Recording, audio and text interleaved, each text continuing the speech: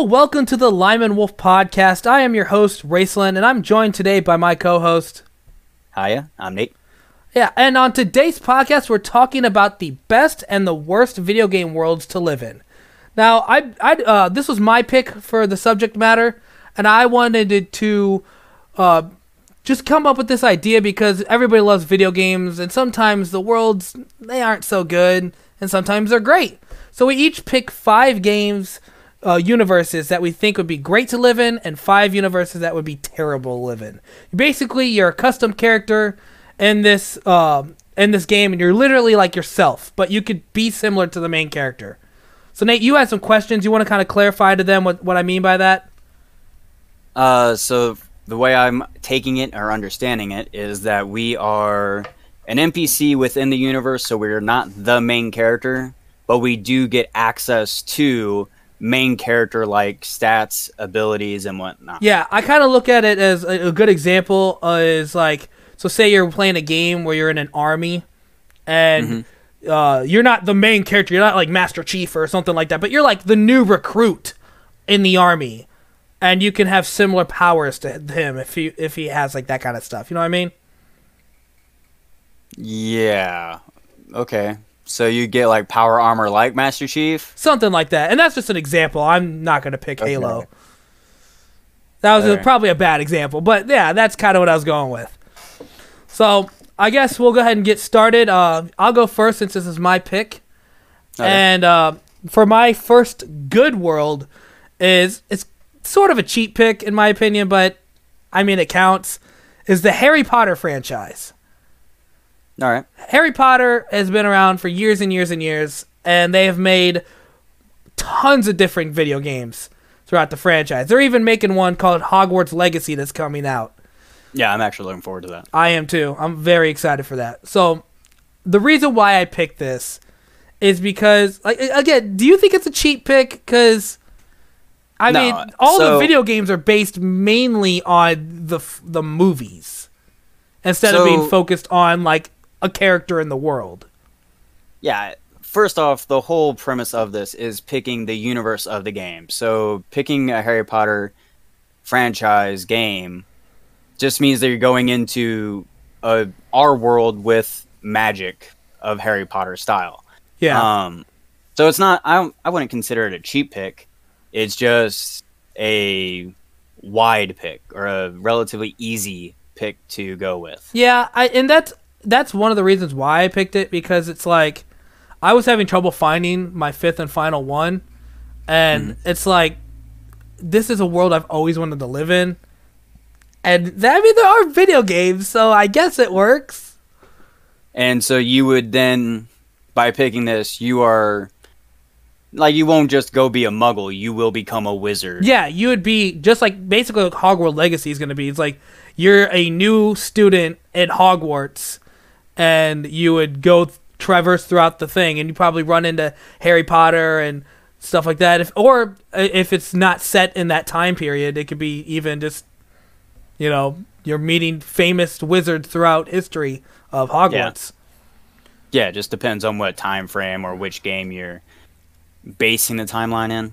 But yeah, obviously in the world of Harry Potter, your access to magic, potions, spells, anything, and I don't know why they just ignore this, but it's in the sort of modern era. You got technology and early 90s and whatnot. Yeah, well, you got like cars and technology and all this stuff that they just blatantly ignore. Yeah, that's true. So I haven't delved too deep into why Harry Potter wizards just kind of ignore technology. I guess they think they're better than Muggles, I guess. Like, why would I need to bother myself with a gun when I can shoot a spell from a stick? That's possible. I did read some lore where, like, wizards do see themselves as better than muggles. Well, they've never mentioned anything about firearms or guns, or like, do they acknowledge that they are real? Like, wizards? Yeah. Wizards. Like, they've never mentioned it. They have flying cars, so obviously they mention how you let muggles see you in your flying car and stuff. So to be fair, the car, even cars, most wizards don't even mess with cars. The car is literally a Arthur Weasley's pet project. I know, he but himself is obsessed. But my point still stands of like that is a Muggle thing that's in the wizarding world, and they just kind of ignore it. Well, okay, so actually I think that would be a good indicator that they don't really go into technology because, or even not even just technology, because like modern stuff. Because Arthur Weasley doesn't even know what the function of a rubber ducky is. Oh, I forgot about that. That's true.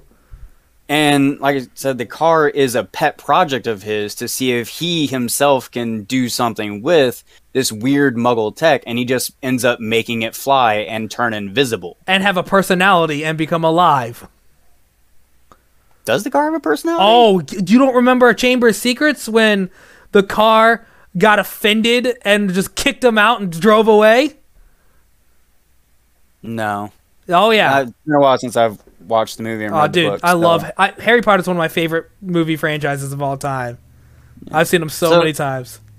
Yeah, I could see why you would pick this world. It keeps the familiarity of our current world, just adds more to it. I'm going to tell you right now, if I got teleported into this world and I have retained all of my knowledge of who I am and the lore of this world, you're damn right I'm just going over to Muggles and grab some modern crap and just bring it over here and like, I'm going to infuse this shit with magic.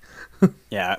I'd be curious to see if there is like an actual reasoning. You have like an assault rifle, but you had put spells in it, so it's just like an endless...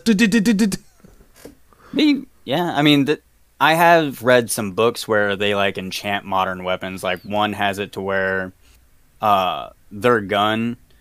its loading sequence is connected to a armory, so every time they fire a bullet, it just takes a bullet from the armory and reloads it from there using spatial magic. Oh, that's pretty sweet. So yeah, stuff like that is right up my alley. I do enjoy seeing modern takes of magic and machinery combining.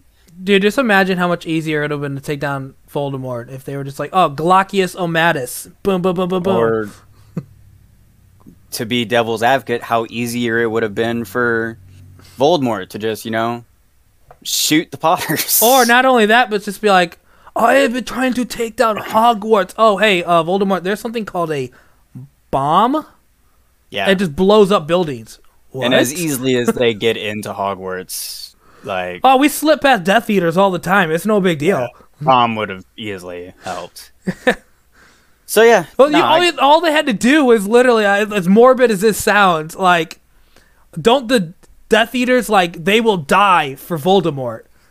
For the most part, yeah. Strap a suicide vest on them, blow up the school, like. Yeah, yeah. That's fucked most up. Of them it's messed up, but it's true. Hardcore.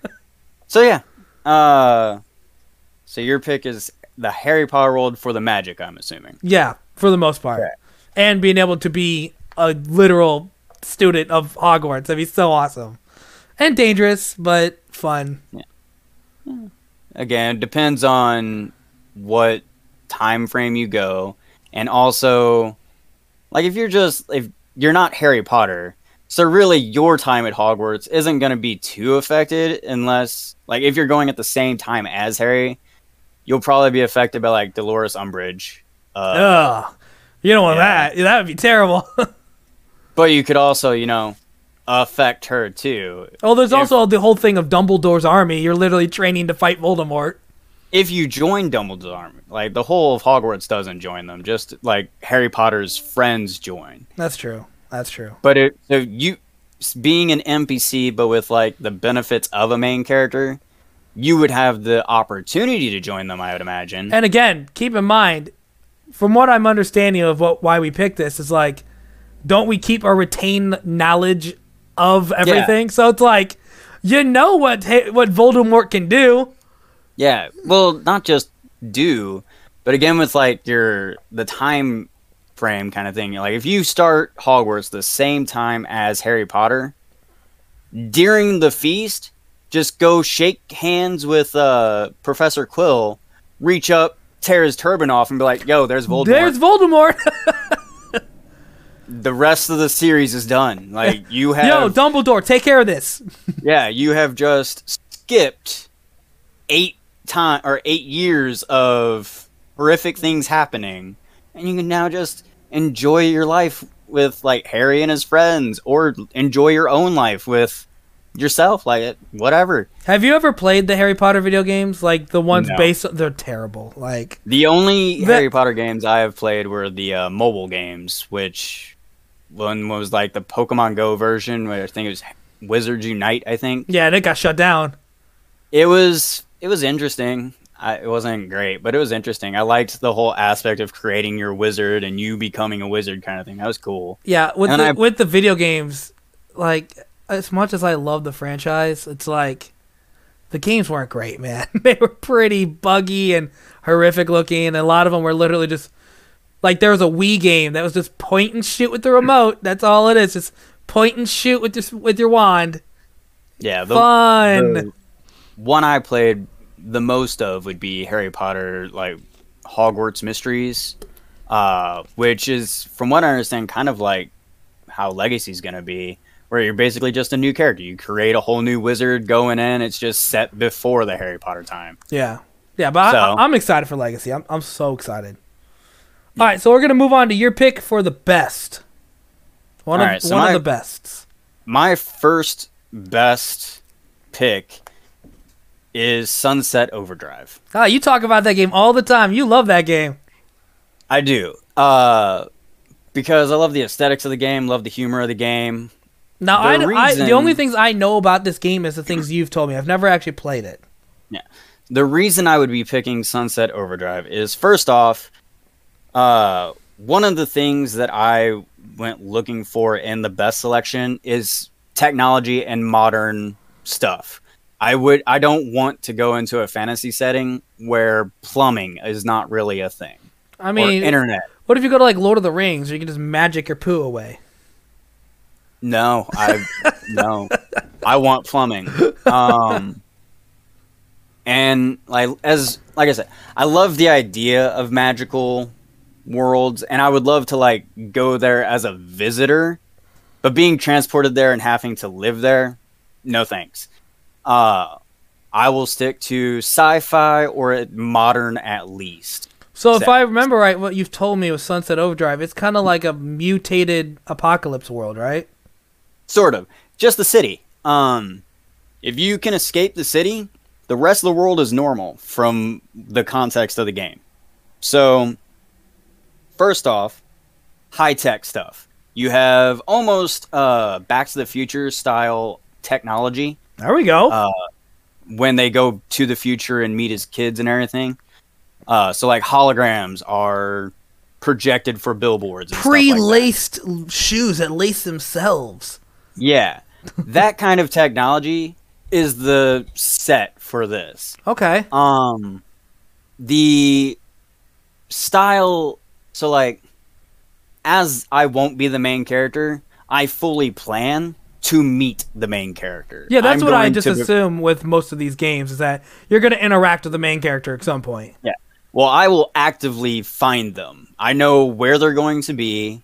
I know the missions in the game, so I know the factions and all this. I'll be kind of joining one of the factions, or trying to join one of the factions. They are a LARPing faction. They're a LARPing faction? So If you don't know what LARPing is, it's live action role play. yeah, when all of the there's groups of people who have survived in the city. They're not mutants or anything like that. There is a group of them that were LARPing during the event of all that happening, and then when it all happened, they're just like, the guy who was pretending to be king kind of snapped. Like, his mind just was like, oh, well, I guess this is now happening. And so he just declared himself an actual king. And everybody else just kind of felt so sorry for him that they What kind the of went along with it. And so they created like a little weird kingdom in a gymnasium, I think. What a weird game, dude. It is. And it's one of the reasons I love it. So yeah, I would be trying to join that faction to be like, I will be the advisor to your king and allow me to join you and maybe give you some advice for maybe newcomers that are coming to talking about the main character. And once the main character joins up with them, I'll help him out, move along, help out with the, there's a faction of like Boy Scout, Girl Scout groups with their camp leader is a limbless person. What? Yeah. Weird game.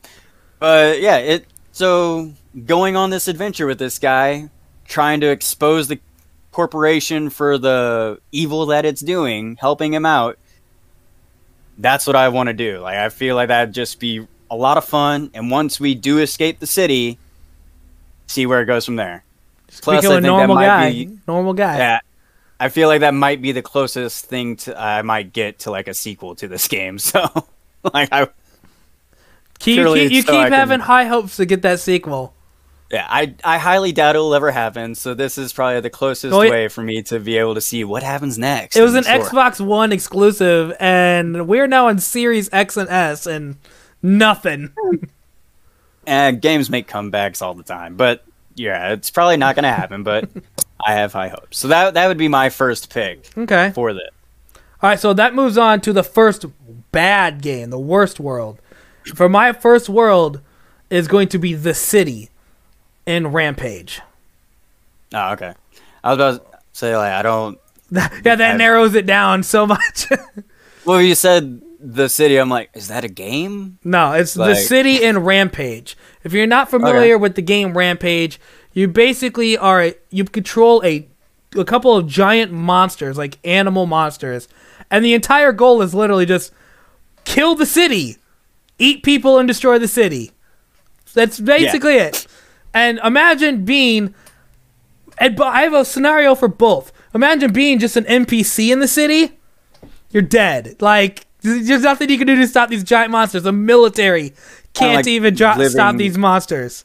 Kind of like living a loop in the worst parts of a Godzilla movie all the time. And then, if on the other side is if you are one of the monsters... You are a person who was experimented on. The experiments go horribly wrong and transform you into a giant monster where you go and destroy the city. So it's like, it's a lose-lose no matter what you do. You're the eaten or you're the eater. Yeah, and from what I remember of the games, like, they don't have a choice. They just kind of, like, lose their minds and they go destroy the city, don't they?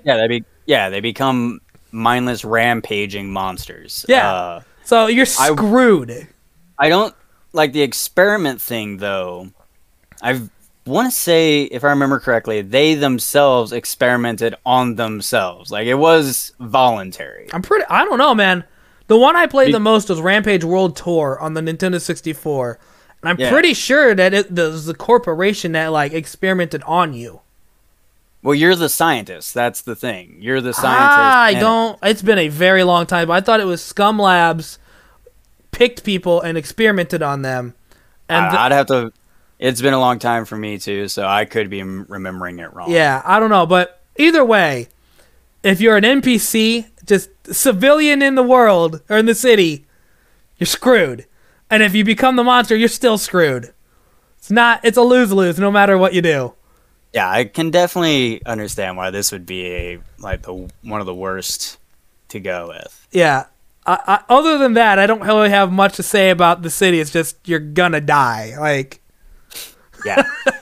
Well, either die or just be a giant hulking killer monster. And who murders everybody. And then if you ever do transform back, you're like, oh God, what did I do? Yeah, I gotta agree that is one of the worst worlds I do not want to go into. All right, so what would be your first worst world? So my first worst world would be Bendy and the Ink Machines world. I know about this because of you. Yeah, so I love Disney. Love all their movies and cartoons and stuff. And this game is kind of like a corrupted version of Disney. It is I love the art style because it's all like kind of Steamboat Willie kind of look. Yeah. Old school animation. And just 3D. But the story is that you play as Henry, and he is an old coworker of their version of Walt Disney, which his name is Joey Drew. But you eventually leave the company, go out to get married, have kids, and live your life. Joey Drew, on the other hand, continues being Walt Disney, making like a park and keep going with the animations and all this stuff. But it takes a darker turn where instead of, well, he makes a pact with a demon who possesses his main character.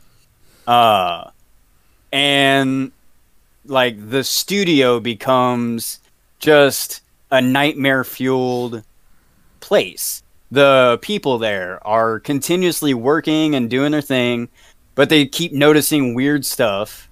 And the game takes place after all of this has happened. You are Henry returning to see what is up with your old friend. So my question for you is that you are now a new character in this game. Are you one of the employees while it's happening, or are you one of the people that come back after it already happened? All right, so that's actually the interesting part of this game. So the game is a loop. You keep playing it over and over and over again, finding more discoveries as you play, or when you beat the game, you just start again, but it's kind of like a new game plus. So it never really indicates that there is an after. Like maybe this is just a hell loop. Yeah, that's kind of what it implies. So in my head, me going into this world, I would be stuck in a hell loop, not as Henry, I'd be my own self, but I would be able to at least help Henry, because Henry does get help from some of the characters. Oh, that was going to be my question. Is he by himself, or is there actually other people there? So the fun thing about this is, and spoilers for Bendy and the Ink Machine for anybody who's listening and does wish to play it, I highly recommend it. It's a fun game. Tap out for a second. Yeah. Come back in about 20 seconds. Yeah. And if I'm still talking about it, come back another 20 seconds. So in Bendy and the Ink Machine, Henry meets characters from the shows and stuff. So he meets a wolf who is their version of Goofy, which I love. The fact that they made a wolf Goofy. That's awesome. Oh my gosh. But you meet the characters of the show and stuff, and they're life size. But then as you play the game and you read snippets of notes and get audio files and all these things, you learn that the characters you've been meeting are your former coworkers. Bendy the demon has turned them into characters from the show, and they're stuck that way. So you would be a character from the show? Possibly. Or okay. Henry himself is not a demon or not a character. He is himself. A normal guy. Yeah. So it could be that I'm just someone who got stuck in the loop like Henry did. Okay. But with all of my knowledge, I could help Henry piece this all together and hopefully try to escape the loop. Because the whole point of the game so far has been to escape the loop. It's just, I don't know if there's actually a way to do that. So being able to go in there just would be terrifying. Because you have all this black ink dripping from everywhere. Like, you'll see old-time brick just oozing black ink. And eventually, it's possible I'll succumb to the ink and become a character. And then be stuck as that character. And when they become the characters, for the most part, unless I think... Like, there are two characters specifically who retain their memories and knowledge. But everybody else doesn't. They become the characters, so you lose yourself. You might be trapped behind and watching it all happen, but you're now a nightmare version of these cartoon characters. This sounds like an absolute nightmare of a world, dude. It is, and that's why I would not want to go in. Like, that would be fun to play, but horrible world to go into for me. Okay. So that would be my first pick for the worst world. Okay, so that means that for next one, I'm going to pick another good world to go into, and I pick the Assassin's Creed universe. I'm a massive fan of Assassin's Creed, and you already seem like you don't agree with me. Well, not. I'm just noticing a correlation between it and the Harry Potter. They're both our world added to it, though. Yeah, kinda. It's not the whole list, though. Don't worry. That's fine. Hey, you do you. So, if you don't know about the Assassin's Creed franchise, the original Assassin's Creed is that was Desmond Miles was the main guy who went into the Animus, which is like a machine to relive your ancestors' pasts and learn how to become an assassin through something called the bleeding effect. And that would basically give you automatically abilities of an assassin, and you would also learn about his past and go through all his memories and stuff. But in the more modern games, that is not a problem anymore. You don't have to have the ancestor part of being in the Animus. They can literally just tap into anybody's memories and just be like, I'm going to become an assassin by the bleeding effect and learn how everything about this person. So you basically go into this Animus, and you could be anything. You can be a pirate, a Viking, you can go in, any time period you want and become any assassin you want. So I am kind of curious with this because, as you said, in the later games it's where pretty much anybody can do it. They even market it as games. Yeah, like in Black Flag, the whole purpose is like you dive into I almost said Shay Cormac. That is not Black Flag. Edward Kenway. Edward Kenway, yeah. Edward Kenway's memories, their ulterior motive is to find a piece of Eden, but their whole front is that they're trying to promote it as a new video game, as experience the whole experience of being a pirate, sail the seas, as that kind of stuff. It was a commercial basically. So, and you were a tester. My curiosity about this is that when they do this, because obviously since they make these as games and the public is able to play them, does the bleeding effect actually affect the public as well? And if so, doesn't that basically just mean that they're breeding more assassins? Because if people are learning to become assassins through a bleeding effect and you're creating a world... Okay. The bleeding effect thing they kind of stopped that after Desmond. Okay, I wasn't sure if they still did that or not because I haven't played that was a more earlier form of the Animus. Okay. Yeah, that was just mostly for them to be like, oh, that's why Desmond can do things now. Yeah, I was about to say, that seems kind of counterproductive for a Templar-owned company to hey, let's make everybody into an assassin. That makes sense. Yeah. No, but I love the idea of being able to go into any time period that has an assassin or doesn't have an assassin. Now Valhalla and Odyssey, they're not even assassins at this point. They're just warriors. Yeah, and Edward Kenway wasn't originally an assassin. He was a pirate for the majority of the game. Yeah, but the whole thing is that they were tapping into his memories because he was an assassin in his lifetime that was connected to the Piece of Eden. Yeah, but exactly. They were going for the Piece of Eden. Right. But as you said earlier, they can tap into pretty much any genetic DNA to do this. It does not have to be an assassin. They kind of tried to sum it up as because of Desmond's latent abilities, I guess. The lore of Assassin's Creed gets kind of muddled after a while. From what I remember with the Black Flag, they talked about Desmond's corpse still containing the DNA memories. Exactly, They used his DNA memory to use that, using other people to go in them. Yeah, basically. They used him as a base. Yeah. But yeah, I just love the idea of being able to become an assassin, just any time period you want. You want to be a caveman assassin somehow? Sure, there you go. We have the DNA of a caveman, I don't know. That's just Far Cry Primal. Yeah. I would be...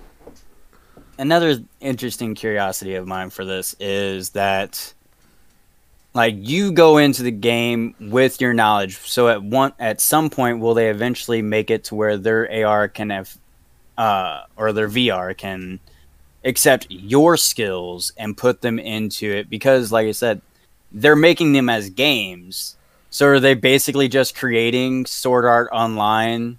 It could be. Eventually, you're just going to have your own skills that you can bring into the game and then augment those skills with skills you learned from the game itself. I mean, if you want to get real meta with everything, Assassin's Creed has had crossovers with Final Fantasy 15, and they've had Yeah. crossovers with Watch Dogs. So I mean, if you really want to go that route, Yeah, I definitely see that this one having a lot of potential. Would definitely love to have that technology at this point. right? But yeah, that's one of my picks for the good world. What's your next good world? So my next best world is the Saints Row franchise. Oh, that's kind of ironic for what my pick on bad is coming up. Okay. So the Saints Row franchise, again, not the main character, but like the main character. I play my Saints Row game a little bit differently than other people that I've noticed playing it because I don't like doing crime. And That's the whole point of the game. yeah, I don't like doing the crimes and stuff in games like Grand Theft Auto. I just love the exploration and a lot of the stories and stuff like that. But in Saints Row, there is a lot of just like there is crime, obviously, but the crime is kind of laughed at. It's not taken seriously. I bought Call of Duty, but I don't like shooting people. Well, yeah, honestly, like, Oh my God. If I could play a game where it's like you shoot them, they get stunned and they fall, great. Play I Arkham don't Knight need to- then. I don't need to kill them. Play Arkham Knight. In that game, you use your Batmobile and literally run over people, but Yeah. they kind of say, "Oh, they got shocked and they're sleeping." Yeah, No, that's I love that. full of crap. It's a Is what that horrible is. It's full of reasoning. crap. Full of crap. Horrible reasoning, but I do love it. It's great. Basically crime without consequence or crime without any real, like, actual effect to anybody. Like, they rob a bank and people are like, hey, can I get a selfie with you? Like, okay, sure. Well, we that's are fine. currently robbing a bank. Yeah. See, for me, the only Saints Row games I've really invested in was Saints Row 2, and that was before it became all silly. Yeah. And it's the silliness aspect that I am kind of wanting from this experience because going into it, I don't really, like I said, I don't really care for the crime and stuff, but in Saints Row 4, you become the president. Like, you were a known criminal, like, not even a mastermind. They You're really not that bright. Lex Luthered this. Yeah, except you're not even like Lex Luthor has hid behind a public appearance of being a good guy or at least an innovator and a fighter for mankind. In Saints Row, there is no illusion that you're a good guy. You are a criminal. You are not a good guy. So becoming president should not have happened. Yeah, well, Like, dude, we've seen you become people. president. We've seen things like that happen in the world before. That's true. But in the game, yes, you become president, but not for long. Like you're not president of the world for long because the world's destroyed. They have technology though. That's like the Matrix. And that's where the game is. Like you're inside a matrix of the game. Then they have to where, and this is the reason I picked it, they have a spaceship that allows you to time travel. And since you also have the Matrix-like world, so you can basically go into any virtual world you want, just pull it up. You have time travel, so you can go to any time period you want. Like, it is, you have a spaceship, so you can go anywhere in the universe you want. They have a DLC side game, was originally supposed to be a DLC, but it became a side game, where you go to hell. So you have the afterlife of heaven and hell as well. They have the multiverse because depending on how that plays out, you can have different endings to different scenarios. This is getting too crazy, dude. Exactly. Saints Row opens up time travel, the multiverse, virtual reality, superpowers. Like, this is a world of pure chaos that is just fun to have. I just never expected anybody to be like, you know, one of the best worlds to live in is Saints Row. Yeah. Say that like 10 years ago. Yeah, it's a great. I haven't played the new Saints Row, so I don't Me know either. anything. Again, I don't know. The only one I've actually beaten is Saints Row 2, and that was what, like 2006. Probably. It has been a while. Since I don't know anything about it, I can't say that. But for the original Saints Row games, that world is the one I'm wanting to go into because it just would be a fun world, especially considering I may not be the main character, but I do have the benefits of the main character. Well, not only that, but you're probably in the gang of the main character. Yeah, I could join the 3rd Street Saints. Like, that's awesome. I'll probably get picked on like Pierce though, because I don't like to do crime. They're like, oh, okay, you're the wimpy guy. Okay, you're the nerd wimpy guy. Sure, whatever. Sure, that's fine. Let me go back into the virtual reality world. That's cool. Well, that's kind of ironic that you picked Saints Row for one of the best, because my next one for one of the worst is Los Santos from GTA 5. Oh, okay. Like, have you ever seen how they treat NPCs in Grand Theft Auto? Yes.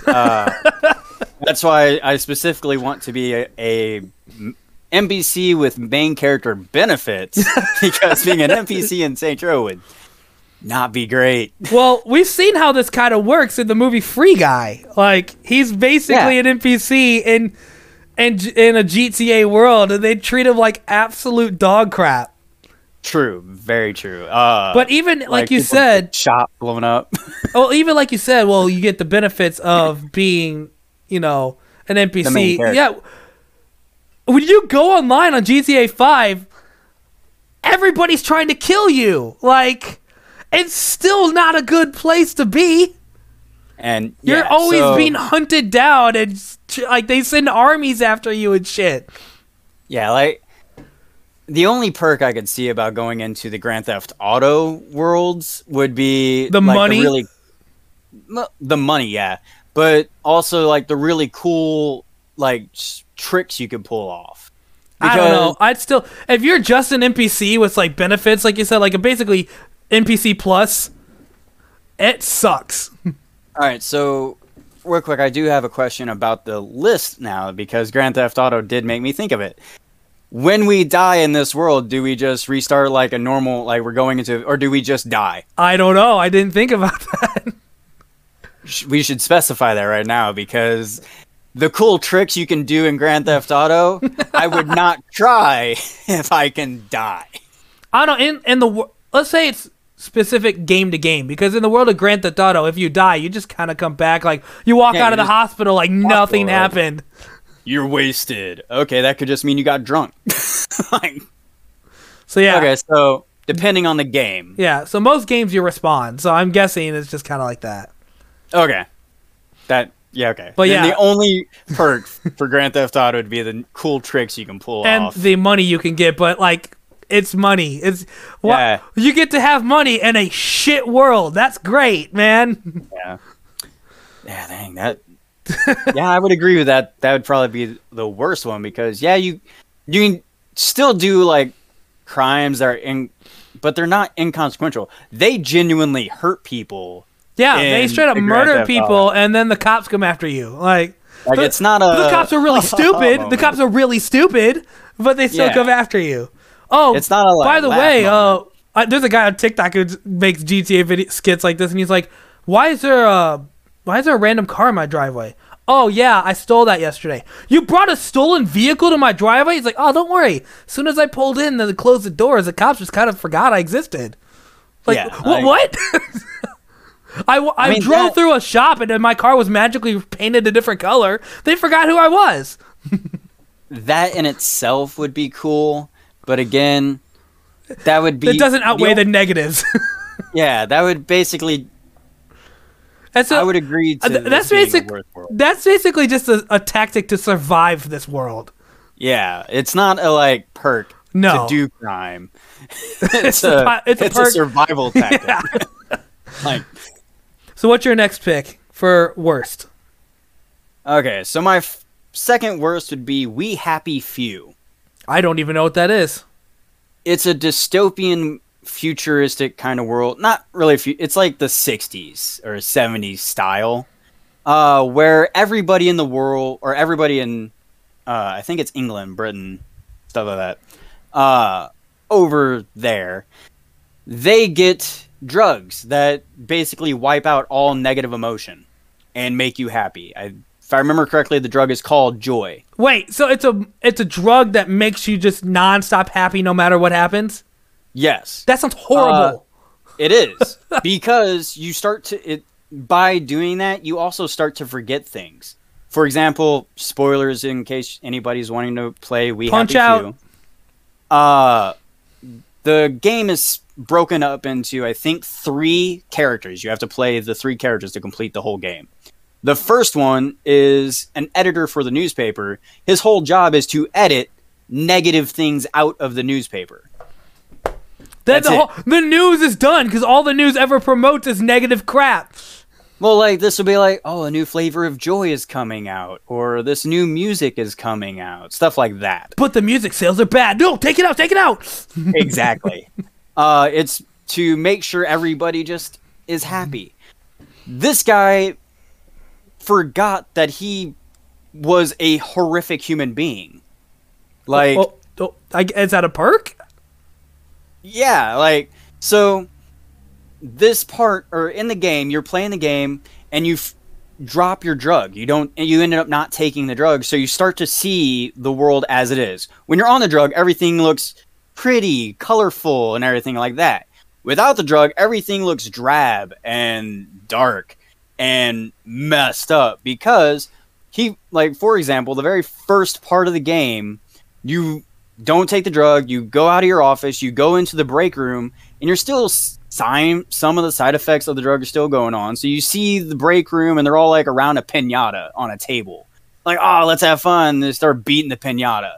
And then the drug completely wears off, and as they're eating the candy, you realize it's not a piñata, it's a giant rodent on the table, and they're eating its guts. Oh my God. As they beat it to death.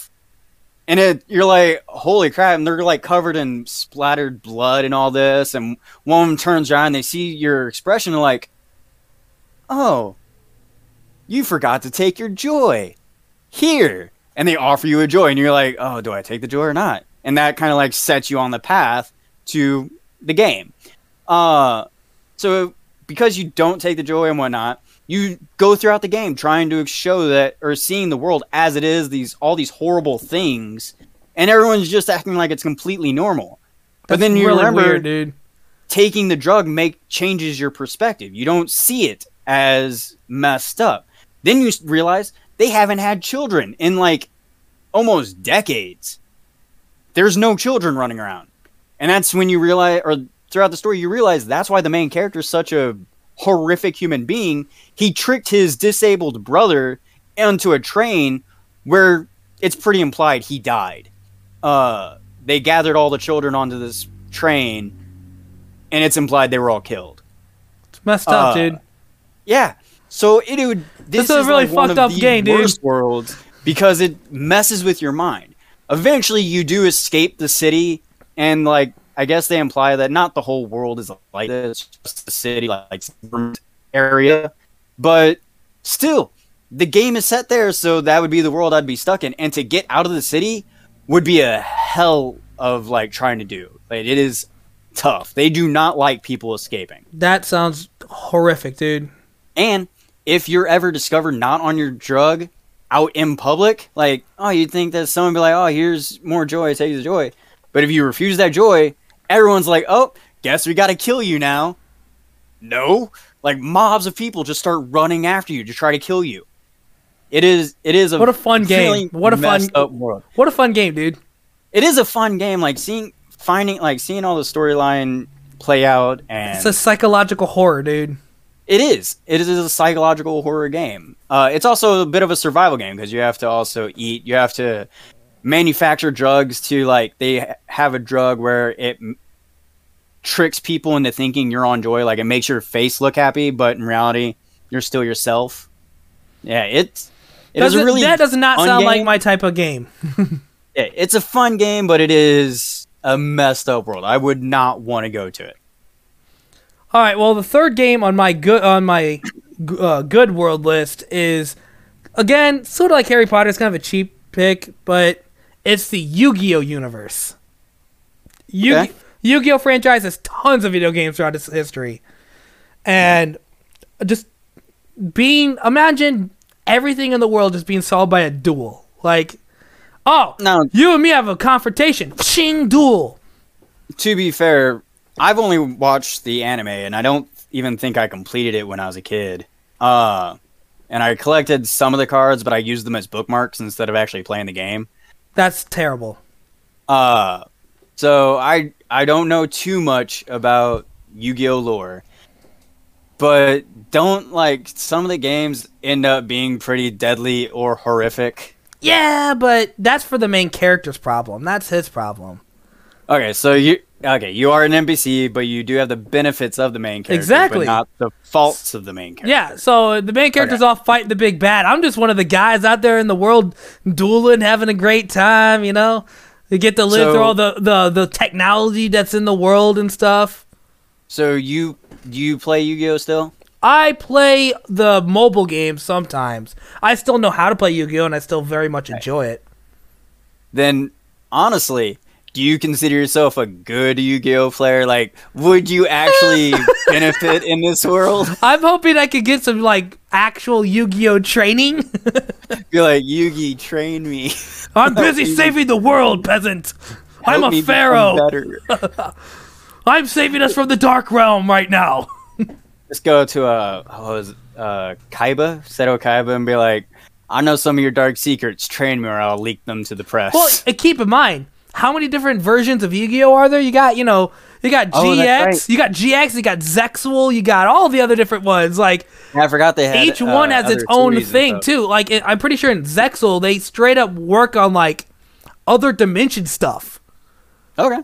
Yeah. So, in GX, which is honestly my favorite Yu-Gi-Oh anime, is you are literally a student in a Yu-Gi-Oh university, and you'll learn how to play Yu-Gi-Oh. Okay. You're just like, it's basically Hogwarts Yu-Gi-Oh. Okay, so that'll take care of the whole you not And being also, good. You're learning. Spoilers, it also ends up taking a giant turn where you end up having to save the world, but that's Yu-Gi-Oh stuff. Yeah, that's the main character's problem. That's anime logic. Yeah. Okay.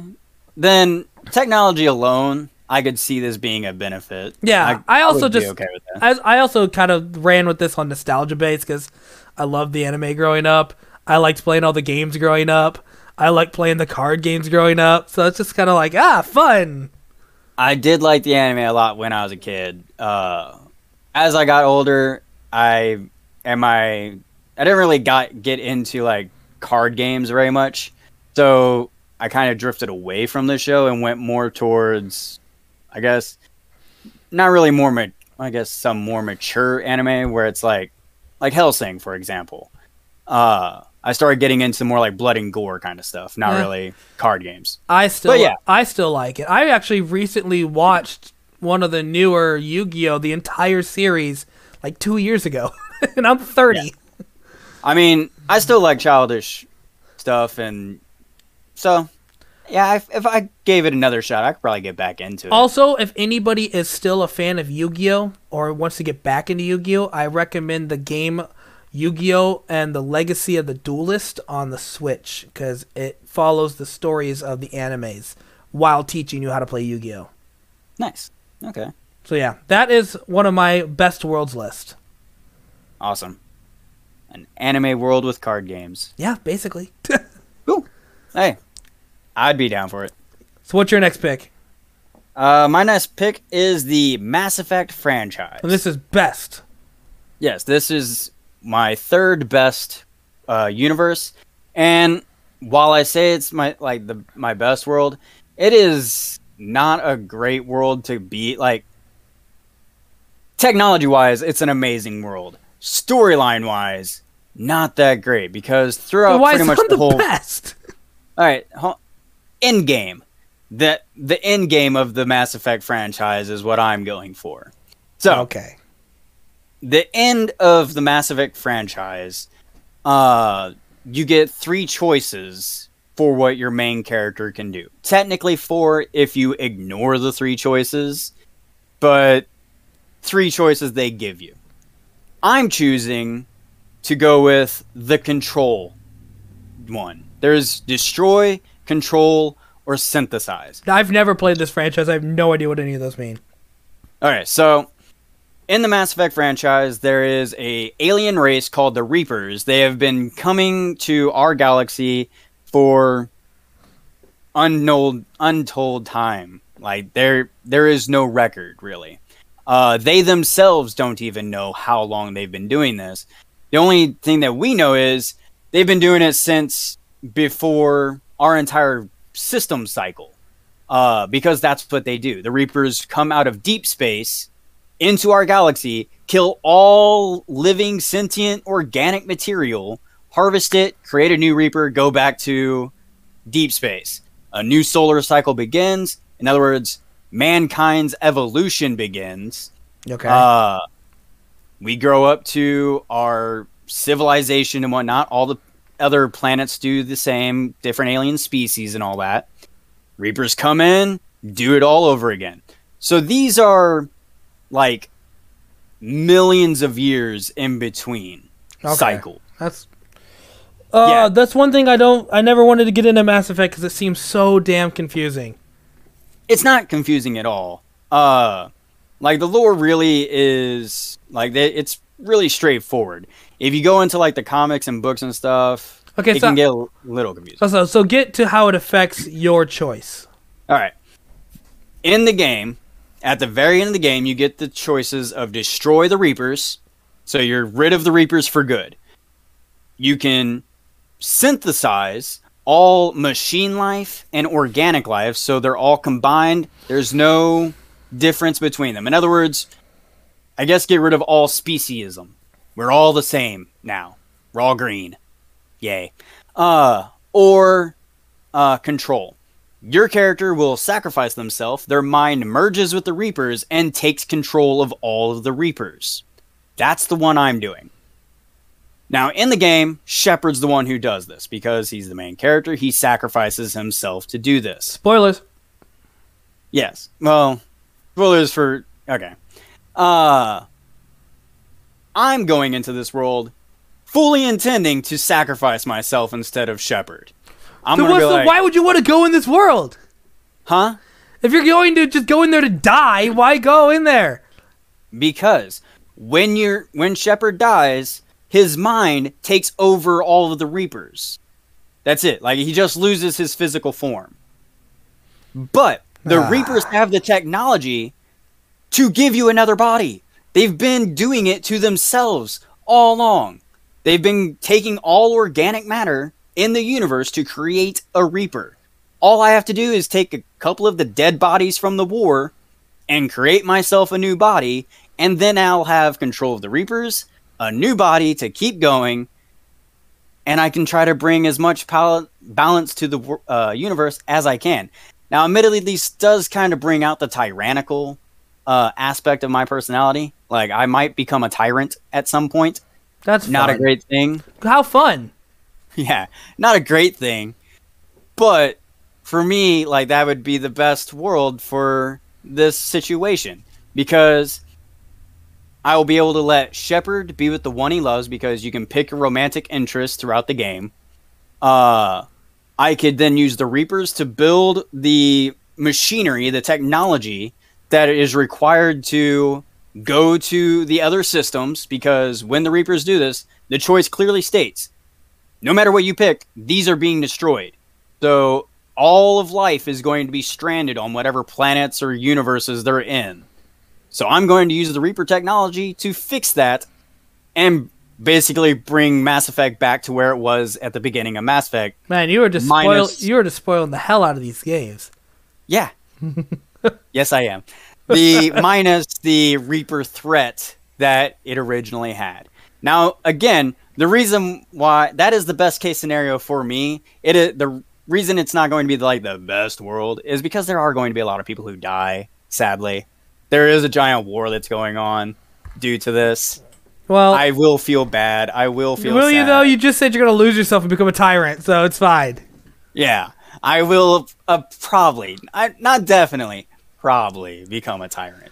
Oh my god. But yeah, so that is my third best world, is the Mass Effect franchise. Super high-tech sci-fi technology, and I become kind of like a robotic god. That sounds horrible. Well, that moves me on to my third worst world, and that is Pandora from the Borderlands franchise. Okay. Have you ever played Borderlands, Nate? I played all of 1 and a little bit of 2. You didn't finish the best Borderlands game? Well, I had rented it and I had to get it back. Oh, well, that I sounds just like never a got very it. old-timey thing to say right there. Yeah, I'm a old-timey guy. So, in the world of Pandora, if you're not familiar, you play as a Vault Hunter, which is cool because you get like powers and abilities and you kill all these cool guys. But everything on the planet wants to kill you. Everything. The whole planet is just out to get you. Like, all the creatures are trying to kill you. Hyperion tries to kill you. Even some of the bandits try to kill you. Even people you're like, oh man, that's a good, I made friends with that guy. He turns, stabs you in the back and tries to kill you. Like, everything tries to kill you. You have like a nit tip. If you are not part of the rebellious group, you're gonna die. Even if you are, you die half the time.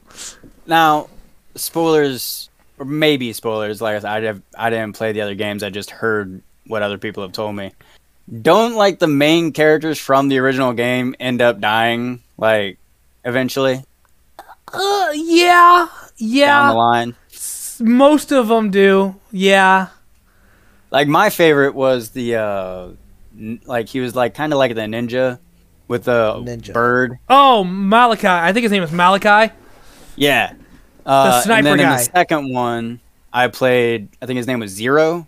Yeah, he's the stealth ninja. Yeah. The assassin. Those two were my favorite characters. Oh, man. You're gonna love 3. Yeah. Well, I still need to beat 2. Again, this isn't spoilers, but like if you go in when you play Borderlands 3, you get more of a background from Zero, which is kind of cool. Okay, so real quick, so you're going into the Borderland universe. Do you want to go into the Borderland universe as is, or do you want to go into the Borderland universe of the D&D world that they're doing? Well, see, if I were going to go in or you don't. This is for your worst. Yeah, this is for my worst. So okay. I would pick Pandora because Pandora's absolute horrifying, terrible place to live. But if I were to make an argument for the best, the D&D world would be cool. Okay. That's what I was like, knowing you, I figured you would have loved the D&D world, but yeah, this is for the worst, so Pandora. Okay, so the place where death is abundant. Yeah. So yeah, that's why it's my pick for my third worst world, is because just even if you got all these guns, you played Borderlands, you still die a lot. Yeah. Everything's trying to kill you. Yeah, that is definitely that's kind of actually the reason for my next bad pick too, actually. Okay, so let's hear it. So my third worst pick is Outer Worlds. I don't know what that is. Outer Worlds is like Fallout, the franchise, or Skyrim style gameplay, it's set in a galaxy where a corporation has bought the galaxy, and all these different companies own planets. The reason this is the worst is because it is capitalism unbounded. People are not really people in this world. They are assets to the company, to the point where when you get married, your children are expected to be workers for the company that you work for. It is in your contract. That's kind of messed up.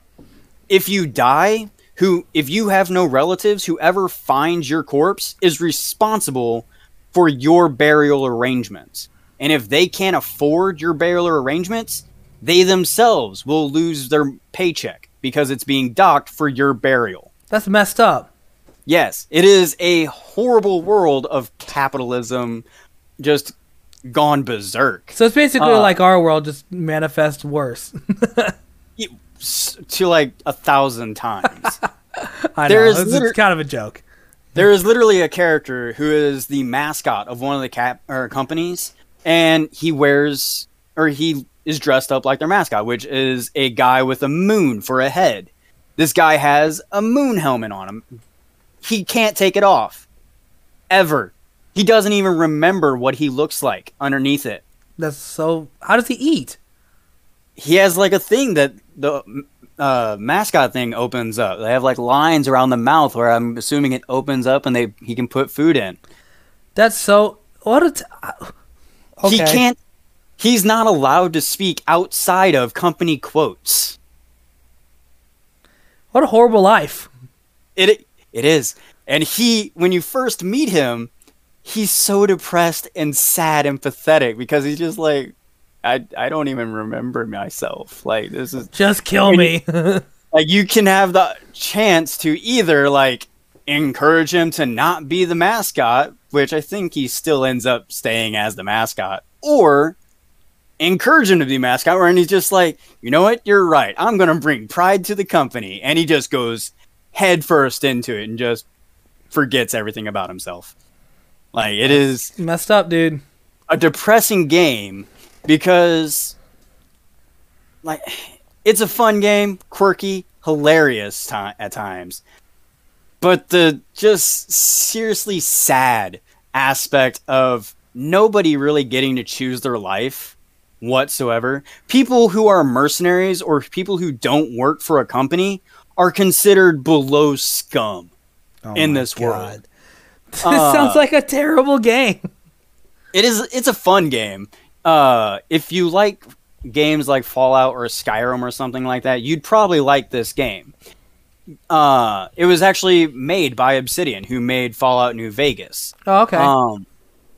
And like a beautiful game, great storyline, funny storyline.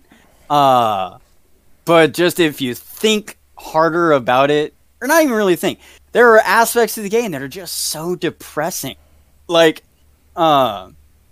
there's one where it's like this couple is broken up because they can't produce a child. So the company split them up so they can, go find a mate that they can actually have a kid with. So they can have future workers. No, screw your love. Make us children. Love does not exist in this. Like, people have the notion of love. It's just, it's not within company bylaws. So it's just not worth it. That's super messed up, man. A person, like one of the cooler characters, spoilers, creates one of the cooler costumes in the game, which is like this really, I think you would love it. It's called the Chimera suit, and it's a really flashy red business suit. Okay. That has all these really cool bonus perks of full-on armor, but it looks like a suit. And your character goes through all these things. Like the quest giver is a fashionista, and she sends you out to gather all the materials. You come back, she's dead. And you're like, what happened? And they're like, oh, I guess someone robbed the place. And it's clearly like they killed her. And it's the guards of the town who killed her. Because all the time, every time she sent you out to get materials, where she lives in the elite city. So, and the theme for your suit is roughneck. So they're like, we can't have like redneck hillbilly kind of trash in our city. So they kill her. Wow. Because she spoke her mind. I'm like, no, like that's horrible. Why? She was such a cool character. And they're like, nope, she's dead. I'm like, I would have never followed this quest if I'd known. So yeah, that is my third pick for the worst world. That sounds like a horrifying world to live in. It is. So that brings me to my number 2 pick for the best world, and that is the Kingdom Hearts universe. Okay. I know, you're already laughing. I'm a massive fan of Kingdom Hearts. I made a video about it on this channel, on my YouTube channel, about all the upcoming worlds I want.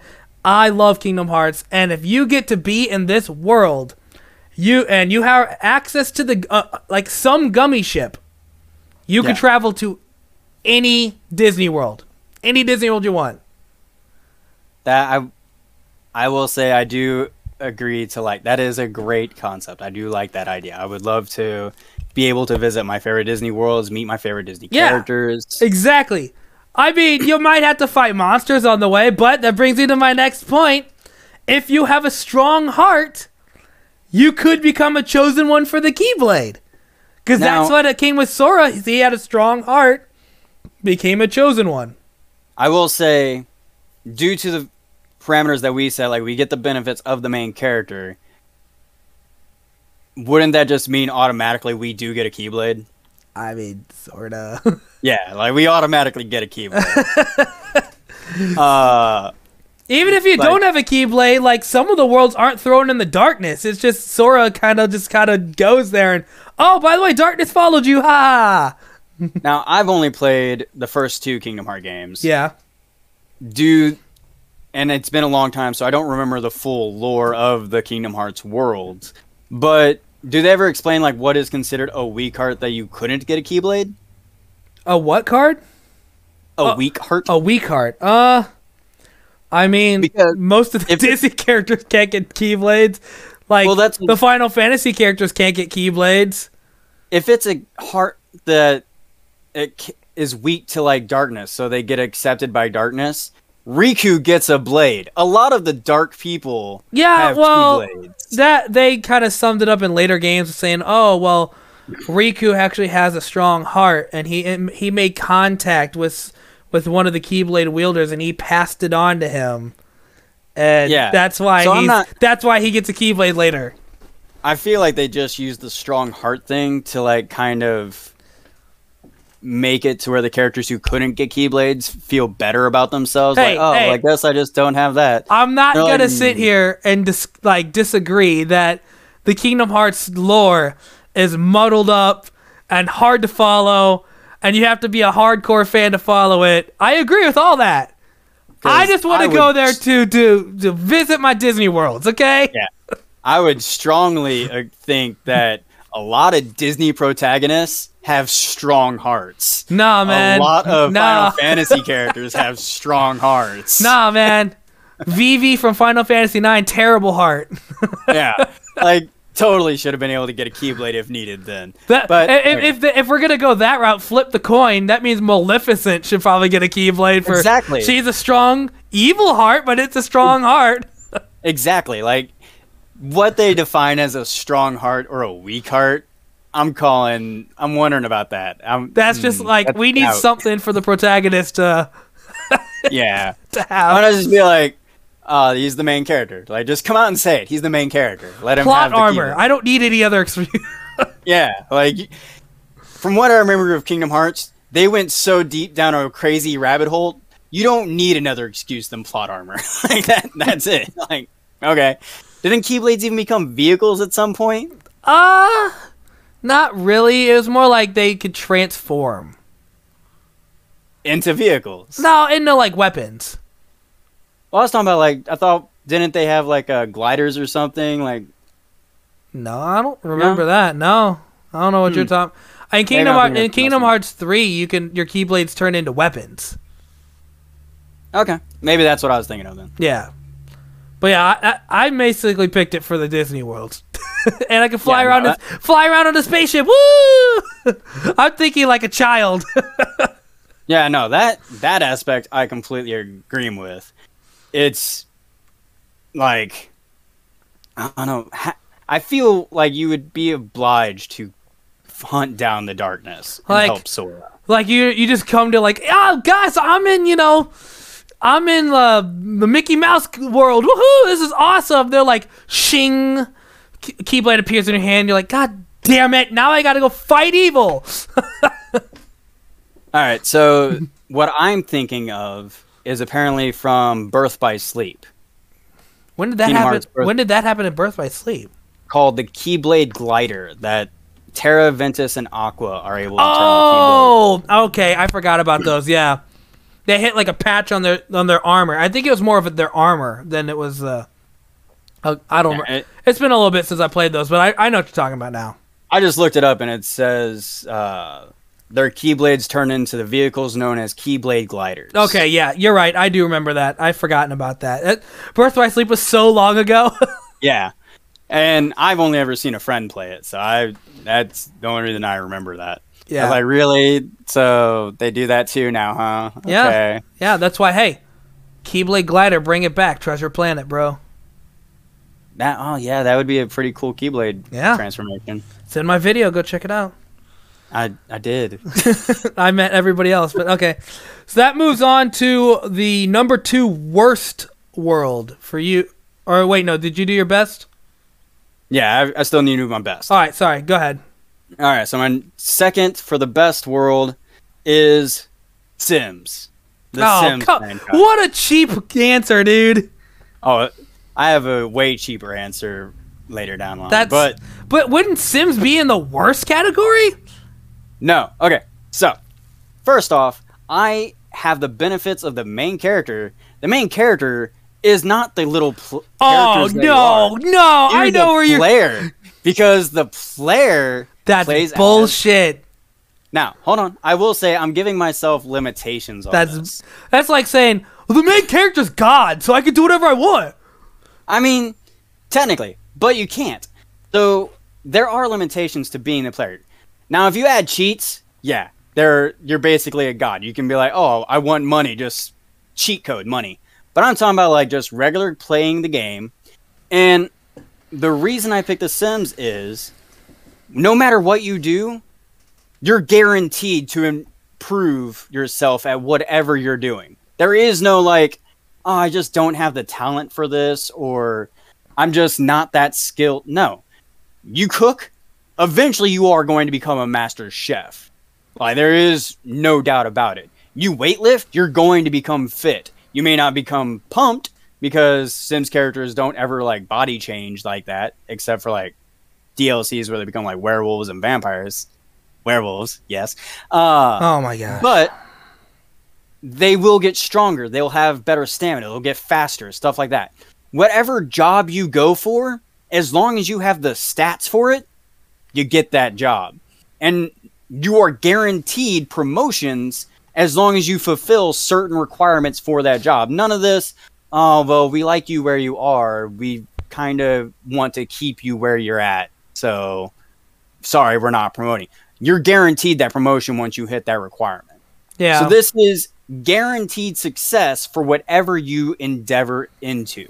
I can see the benefits of the game. It's just like, when I think Sims, my first thought is like, I trapped this little guy in a burning house. Ah! Yeah, no. See, that's specifically why I said this and was like, I am not a Sim character.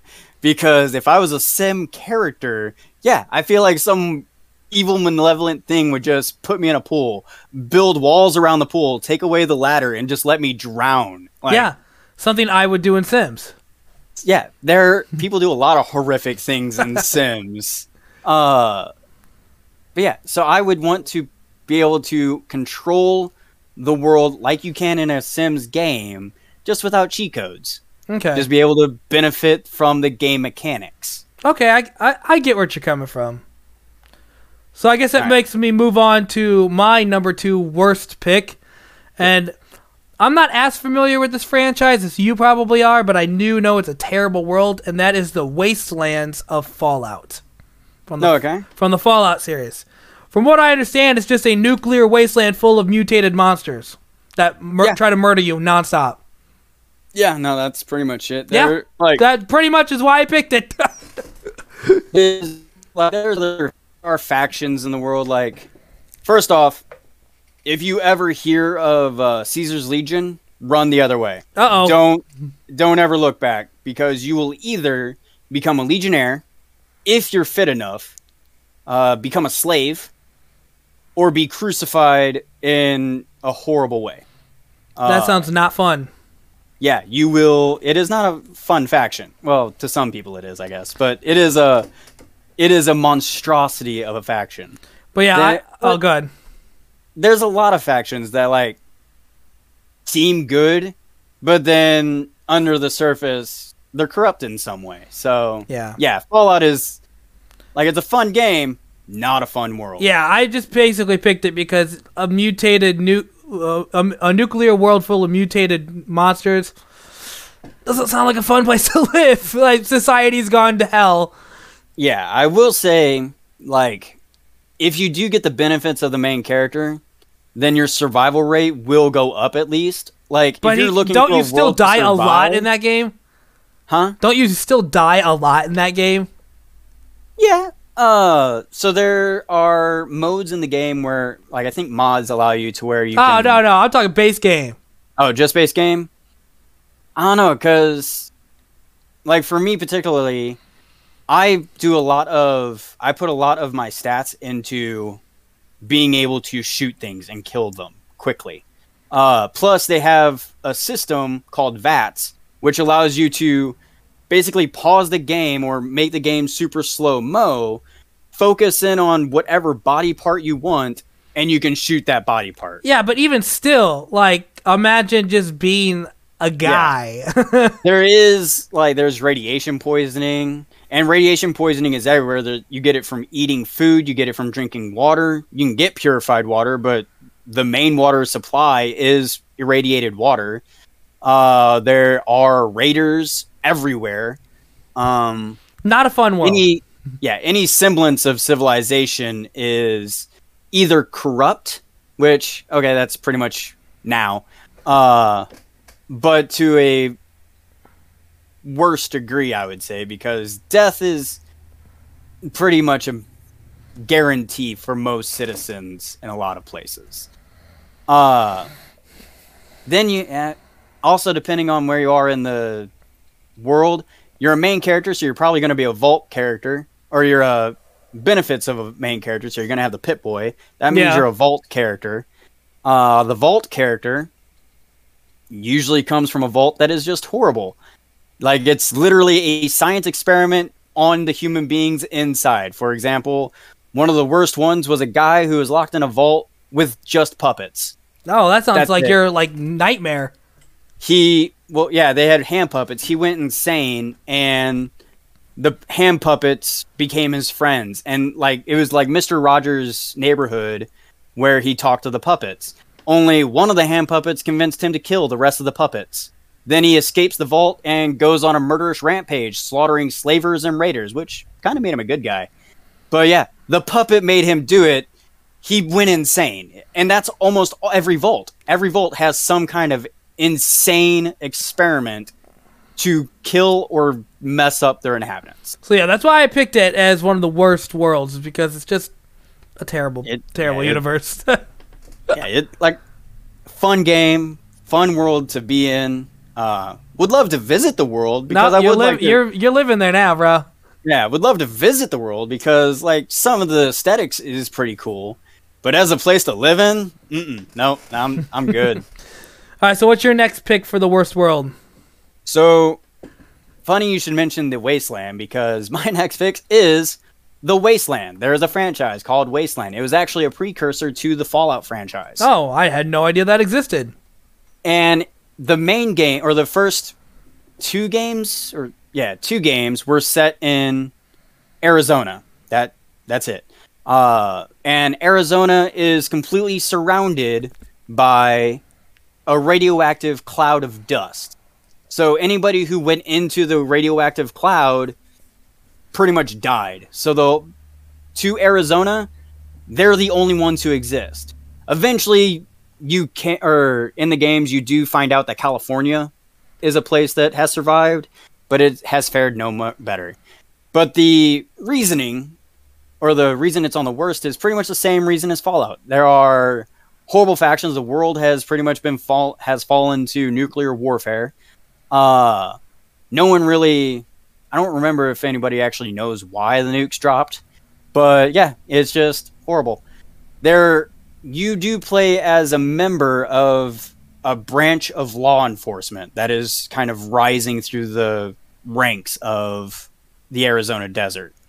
So yeah, it's pretty much like Fallout. It's just a wasteland of a place that I would say that Fallout might be worse. Probably. You have, in the Fallout franchise, you have super mutants and stuff.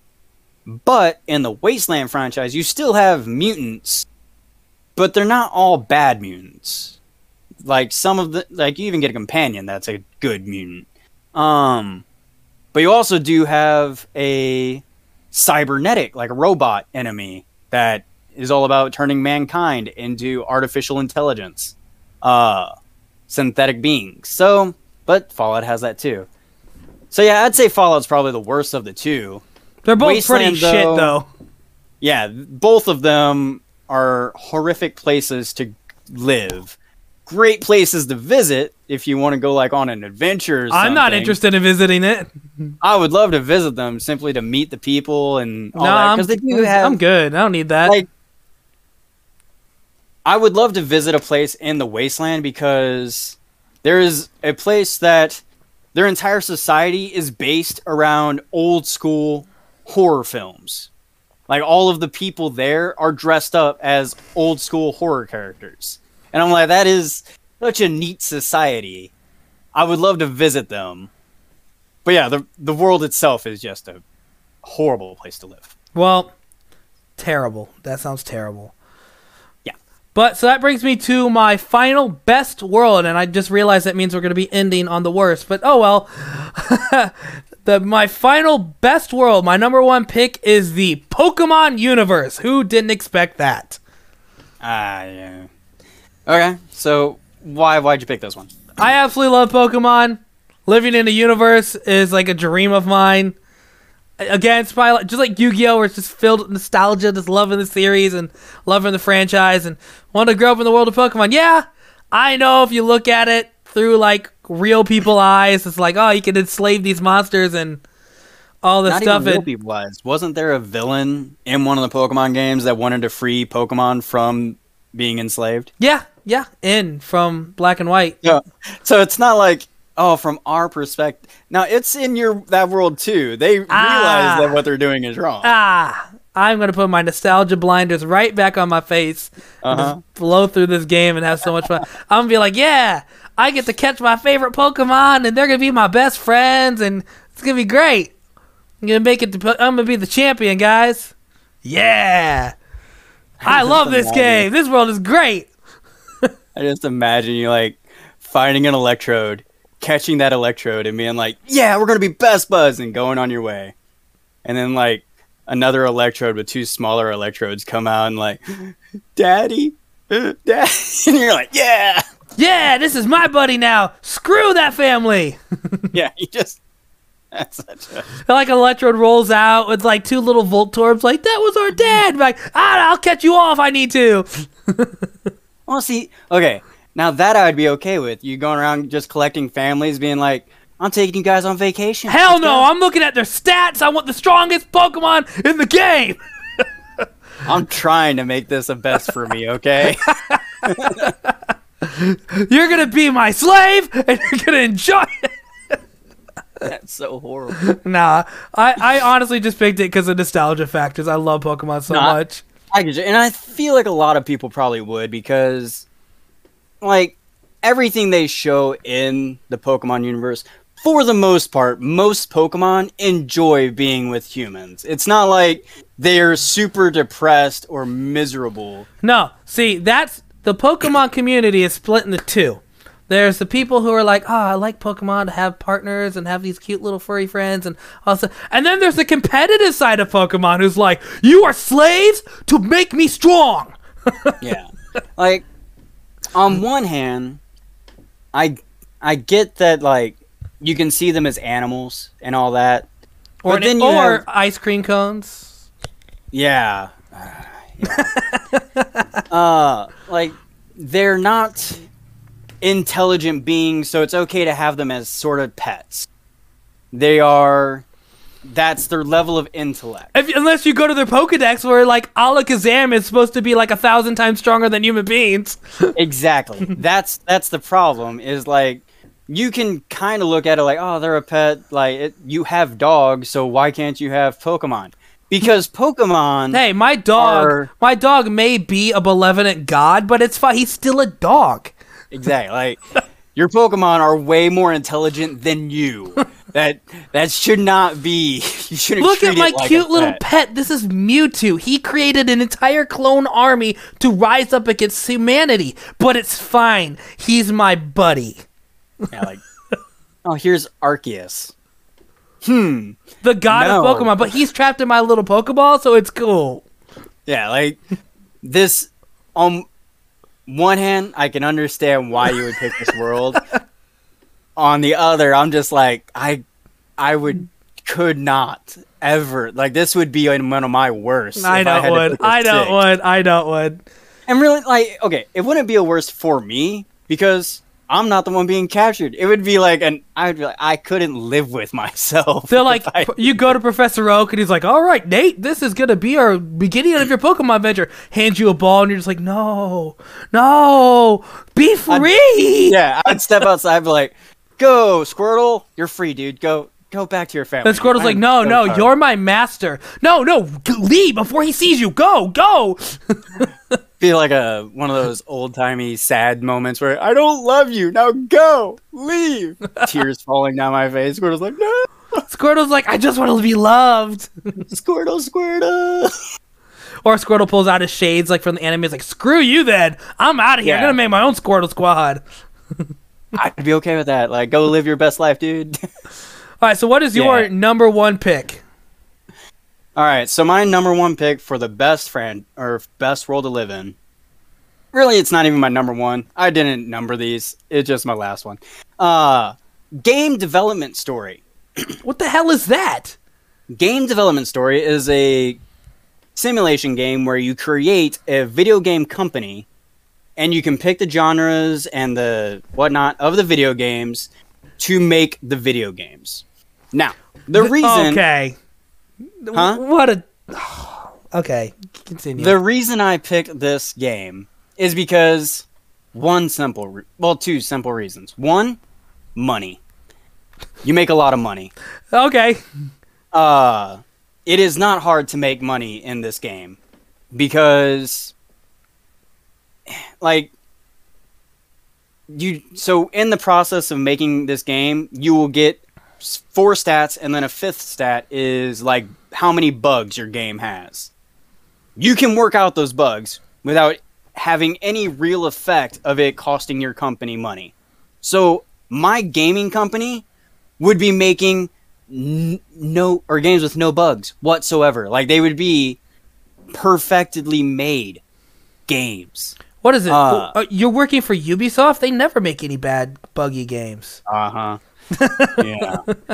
So, yeah, I would be making video games. And you can raise the stats of your employees to do better. Like, you don't have to overwork them or anything. You just raise their stats and be like, oh, yeah, I had this great idea for this type of game. Boom. Done. Now, I will say, the game development does take years. Obviously. And in the game, it does take years. But I'm okay with that, because I'm still making a ton of money.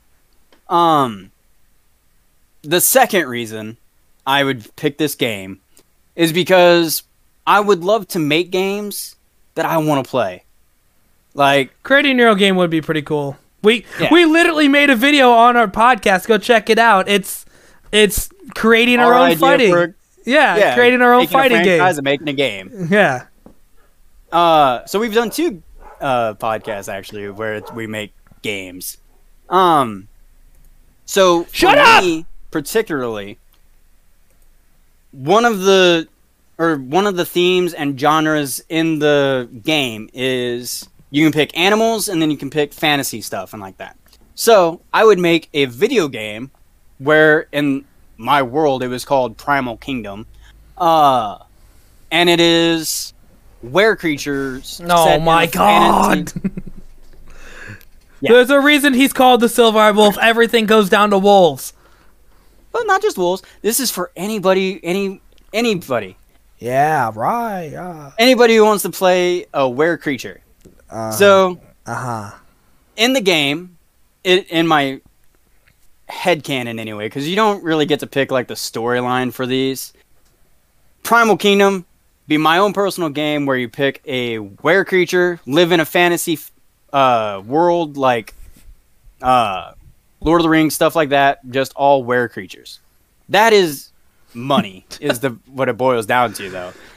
It just blows my mind. It's just like, yeah, my number one pick is something where I can become a werewolf, obviously. Yeah, no. Well, I can't even become a werewolf in this pick. You could vicariously through the video game, though. Yeah, I could. And I would. It's not that I could. I would. Yeah. I would Anything to become a werewolf. You're gonna be like, I'm taking that short route right there. Yeah, because like in Saints Row, I think you can get costume to be a werewolf. Oh, gosh. Honestly, I don't think you can in Sunset Overdrive or Mass Effect. But in Sims, you can become a werewolf. But you can also become a fairy, Raceland. There you go. Yeah, you can be a fairy, ghost, vampire, alien, werewolf, bunch of stuff that you can be in the Sims games. But so for game dev story, the whole purpose of me picking this is I want to have my own games, or my company would specialize in custom games. Like people would request a type of game, we would make the game for them.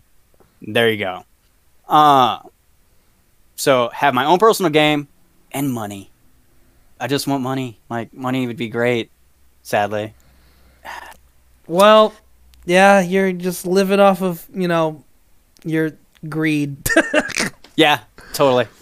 Well, it kind of brings me down to a bummer to have to end on the last slot being our worst pick. I didn't even think about that when we started, but that brings me to my number one worst world to live in, and that is the world of Sarah from the Gears of War universe.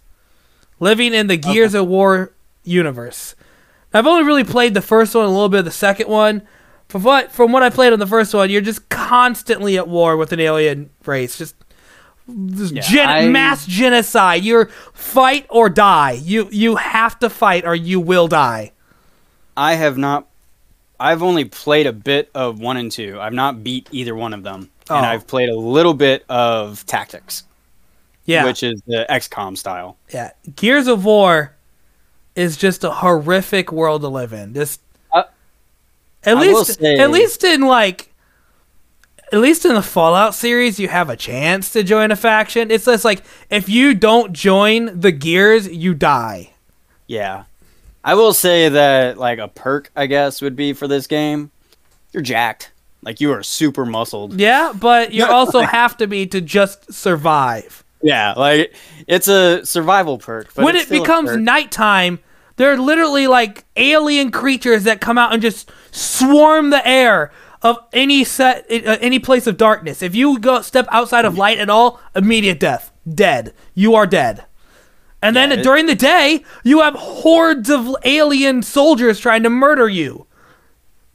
I just keep thinking, like, if I were to actually go into that world, I'd just end up being like Carbine or one of the Carbine siblings that just keep dying in every game. No, it's just, that's why I picked it. It's like, I can't think of a worse world than living in the Gears universe. Well, there's probably out there, but that's the one I thought of. Yeah. So what's your number one worst? So again, not number one for me. It's just, I didn't really go in an order. XCOM franchise. Why would that be bad?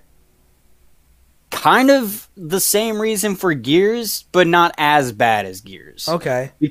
Because in the XCOM franchise, especially if you're playing like just XCOM and XCOM Enemy Unknown, spoiler alert, you lose. Even if you beat the game, you lose. Canonically, you're going to lose. They're like you're for the first game you have all of the world's governments backing you. So you're at least like the world has your back. So okay, that's cool. You're still going to lose, and then the aliens take over the world. And then they become the government. So the second game you don't have the world backing you, you're just a resistance. You're like the rebels in Star Wars. Okay. Except I think you still lose. If I remember correctly, what a fun universe, man. Yeah, it sucks because like you're doing really cool shit. You're pulling off all these cool tactical moves and all this. You can design all your characters and real fun game to play. But you're doomed to lose. You're always on the losing side. You're not going to win the war, which just makes it so much worse because you'll be going in and seeing all of these people dying and you're just like, wasn't even worth it. Like, we're going to lose this war, dudes. Guys, why try? Yeah, it'd be like a time traveler going back and joining with a side that loses in the war. Like, oh man, Yeah. Guys, Yes. they're like, guys, we gotta take that. We're gonna win this. And you're just like, are you though? Yeah, like, I mean, you're about to die Think for of no all reason the whatsoever. think of all the valor we'll have once we win this war. No, well, We actually, don't. Like, think of all the valor they will. Like, yeah. it's horrible. But yeah, what I is it? haven't That played- sounds like a terrible world. Yeah, I haven't played XCOM Chimera, which is the one after the latest one, or the last one I played. So maybe they win. Maybe. The only XCOM I've ever played is not even an XCOM game. It is Mario and Rabbids. XCOM style. Yeah, it's an XCOM style game. I've never played XCOM. Yeah, the XCOM games are fun, hard as heck, because the random generator for hit percentiles seems to be a little off, because it's like, oh, you got a 80% to hit this guy, miss 20 times. What? Like, So I they don't must have feel like used that. Sand Attack on you, bro. Yeah, it's a tough game to play, but it is super fun. Love the customization, all that. That's But- why. That's the real reason, right there. Oh yeah, I love any game that has customization. I'm gonna go into it. But as a world to live in, no, No. would not want to go in it whatsoever. But I do have a bonus game Oh. to kind of save us from having to end on the worst game list. Oh yeah. Let's hear this. So this is my cheap game. The game I would pick if I was like, you know what? I want to be a pretty much walking god. And that is Scribblenauts Unmasked. Okay. Scribblenauts I don't know Unmasked. much about Scribblenauts at all. So yeah, the Scribblenauts Unmasked, the Scribblenauts franchise is about a boy who, whatever he writes in his journal, becomes reality. Okay. Uh, so you so- are a literal god. Yeah. Mainly he uses it like the games themselves is you write things and then you can conjure them into existence. Scribblenauts Unmasked in particular is set in the DC universe. Your sister, who has a globe that allows you to teleport anywhere, something, I forget exactly what happens, but somehow like the globe breaks or malfunctions or something, and instead of going anywhere in your world, you're transported to the DC world, and you have to find your sister, find your note, or help find the globe and all that stuff. Okay. But you get to interact with all of the DC superheroes. That's pretty cool. And so you can meet Batman and be like, what do you think we need to use to take down this guy? And he's like, oh, it's something we can't have right now. It's impossible. Write it in my Just try notebook. me. Yeah, like, I'm like, well, let me see here. I'll give you the Green Lantern ring. I'll give you the White Lantern ring. I'll give you all of these lantern rings. Have at it, Batman. Go and wipe the floor with that guy. Oh, okay. You can summon anything. My first thing that I would summon, though, is something I'm tempted to not actually, because the Miracle Machine is a very dangerous creation. Whatever you think of, it brings to reality.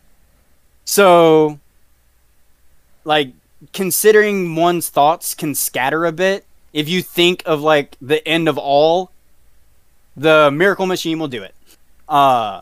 So the Miracle Machine might not actually be a good idea. No, Just stick with probably the not. journal. But Yeah, still, I'll just you're stick still with- basically a god. Yeah, I'll stick with the journal. I can just write down whatever I want. So yeah, Scribblenauts. If I want God mode, I'll go with that. Well, that is we're coming to the end of the podcast, and before we end the show, I want to talk about some of the comments that we got on our Facebook page. We got some comments from James again. He said, "I believe that Grand Theft Auto could be used for both good and bad. Usually, it has an enjoyable time to play unless you have those random griefers that constantly kill you for fun." It's kind of ironic that I picked Grand Theft Auto and he made a comment about Grand Yeah. Theft Auto. We also have one from Ty who says, "For the best, Animal Crossing. The debt is actually reasonable and can be paid off just living your life. But for the worst," he says, "come on guys, it's Dark Souls." You know, Dark Souls is definitely a good contender. I never beat Dark Souls. I couldn't even get past like the first 15 minutes of it. Same here. I'm not a good player when it comes to Dark Souls. So yeah, I would completely agree with Ty on that one. That is. It's kind of ironic that you added a little bonus one, because while we're doing this list, I thought of another one. A little bonus one is that Left 4 Dead franchise is not great either. No, it is not. Pretty much any zombie apocalypse game would not be a good one. But Left 4 Dead definitely, because of the different zombie types, and especially I would die super quick because I would hear what are they called? The crying zombies. Oh, the witches. Yeah, I'd hear that and I'd be like, I need to see if that person's okay, and die. Like, I'm gonna help you die. Like, so yeah, that would be my worst probably. Yeah. Well, that is it. That'll be all, folks. Thanks for listening to the podcast. I hope you enjoyed our podcast today. If you're interested in more content, you can check out the link tree that shows all my other accounts. If you like this, then please think about liking and subscribing. If you're interested in talking about our upcoming topics, please join us on our Discord and Facebook page, which you'll see in links in the description below. And we'll see you guys on the next episode of the podcast. See you later.